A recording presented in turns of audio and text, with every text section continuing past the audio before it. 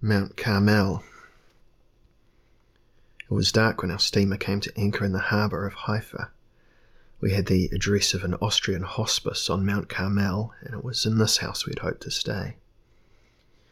We hired a car at the harbour and were driven with terrifying rapidity around the bends of a steep mountain road.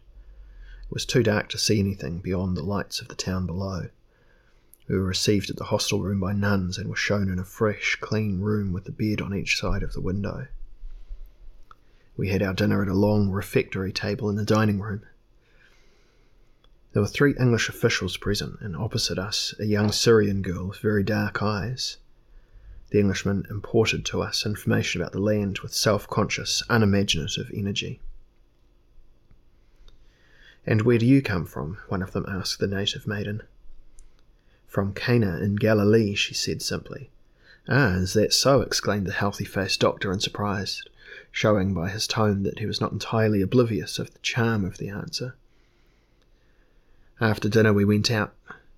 Dark as it was, I was determined, if possible, to get on to the mountain. There was no moon, but the starshine was bright. We passed down a road that had been planted on both sides with pines and then branched off on the open hillside.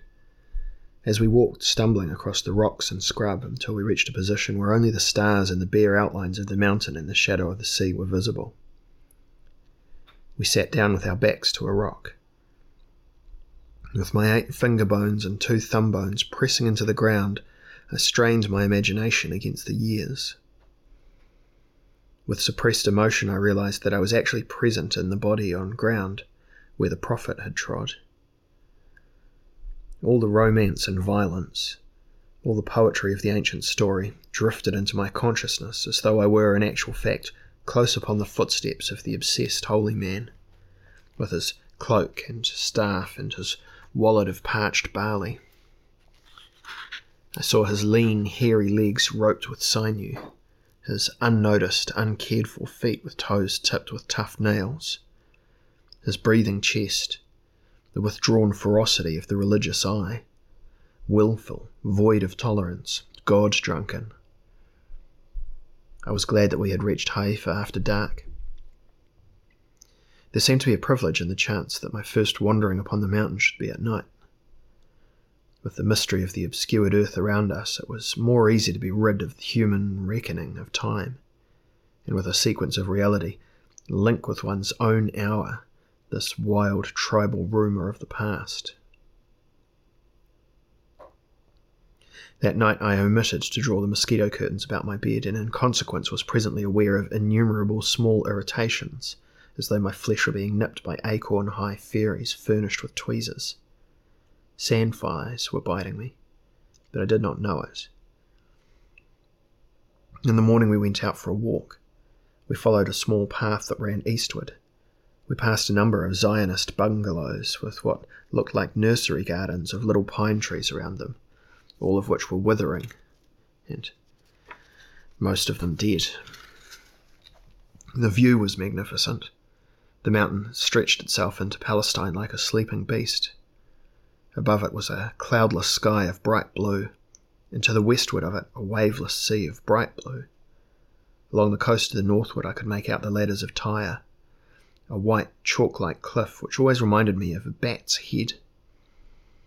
On this side of it was Acre, and between Acre and Haifa a curving sickle bay along the beach of which General Gordon had walked on a certain early morning long ago.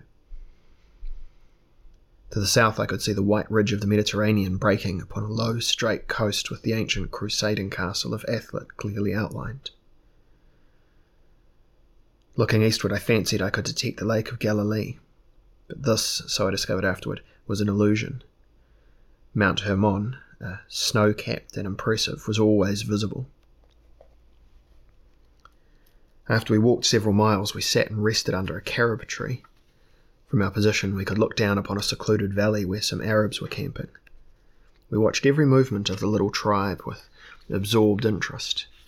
Their tents were black, as were also the shadows under the bellies of 3 camels which stood patiently not far off.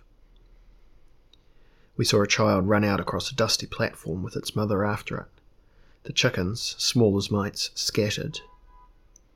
A wind was blowing from the northeast, so that, in spite of the sun, we kept cool. The mountain was grown over with wild mint, wild sage, thistle, knapweed, and burnet thorn. We were again at the mountain at night. Jupiter was shining over Athlet, the North Star over the ladders of Tyre, the fishes to the eastward over Carmel. The following morning we went to Haifa by a steep rocky path past fig trees and low crumbling walls. It was a short way, and it made me think of going down into Stoke from off the frying pan end of Ham Hill. In the town I was completely absorbed in watching the camels. These were more like Somali camels, far larger than those I had seen at Messina. I was amazed by their lofty carriage as they paraded along the street, lifting their legs mechanically, their necks decorated with bead chains and coloured worsted, and their fantastical pharaoh heads tufted with feathers. Their presumptuous manners compelled my constant heed. I continually examined them with admiration and wonder, their hairy, cunning upper lips, their slit nostrils, their weak, quivering lower lips, and their beautiful brown eyes. They are queer animals, but they are by no means devoid of their fantastic stateliness of their own. The testicles of the males protruded oddly behind their legs. It was difficult to imagine that the sophisticated temperament of these beasts was ever disturbed by the procreant urge. Yet in the marketplace I saw a female who was resting with her callous breastbone upon the ground suddenly raise her hind quarters and, because her shin bones were shackled with ropes, stumble on her knees to the side of her friend some distance away. I watched her settle herself at his side and nuzzle at him, the dung-stained hocks of her back legs protruding from under her tail. For all that I could judge, the spirit of her companion was far withdrawn from her. This day I felt apprehensive about my consumption, and when I got back I had a fever and a bad headache. Was Palestine a poisoned country? It seemed like that I was giddily out of the windows at twilight.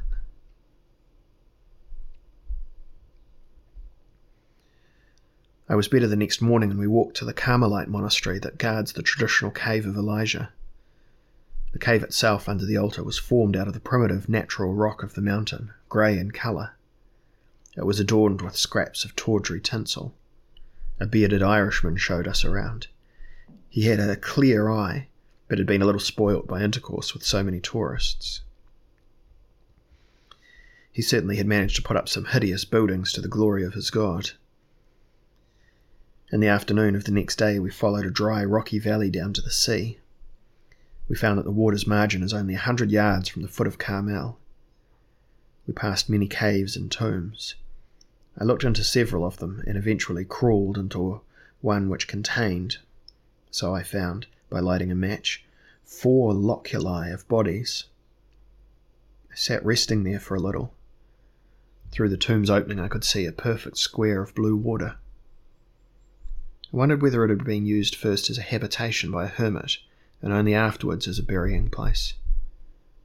Certainly the outlook was not cheerful. Certainly the outlook from it was not uncheerful. There were no bones now, all was darkness and dust. My trousers were very dirty when I re-emerged, and while I was trying to brush them, my eye fell upon the body of a crushed chameleon.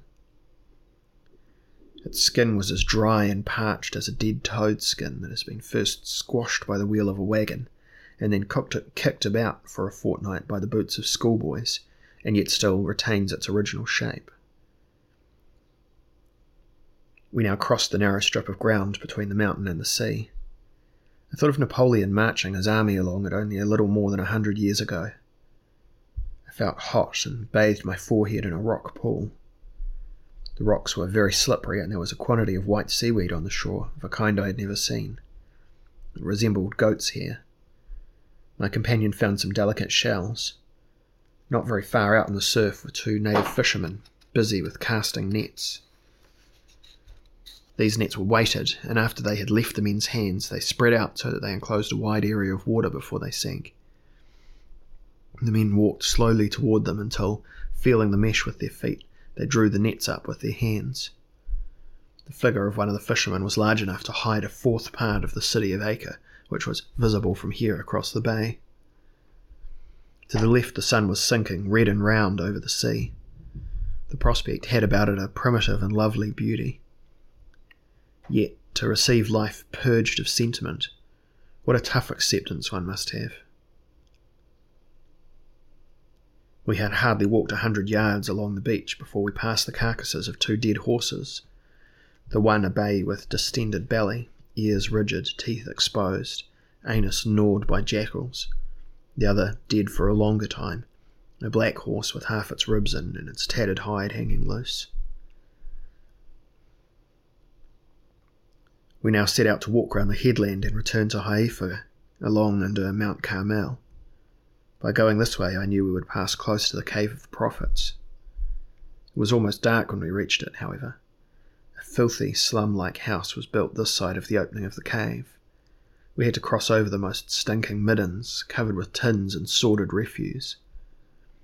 When we entered the enclosure, it was still light enough to see the figure of an aged man with a long white beard, standing with his forehead pressed against a rock. He was obviously praying, and we waited, not liking to disturb him. I never discovered whether he was a Mohammedan, or Catholic, or Jew. It was impossible to know what whimsy was entertained by the venerable head of this old Pilgalik, who, dressed in a dirty robe, stood pressing his brow against a dead rock in that befouled pound. He eventually noticed us and conducted us to the cave. It was large. Its ceilings and walls were all of rough rock, but its floor was paved like a church. Perhaps it was where Obadiah hid the prophets from the wrath of Jezebel.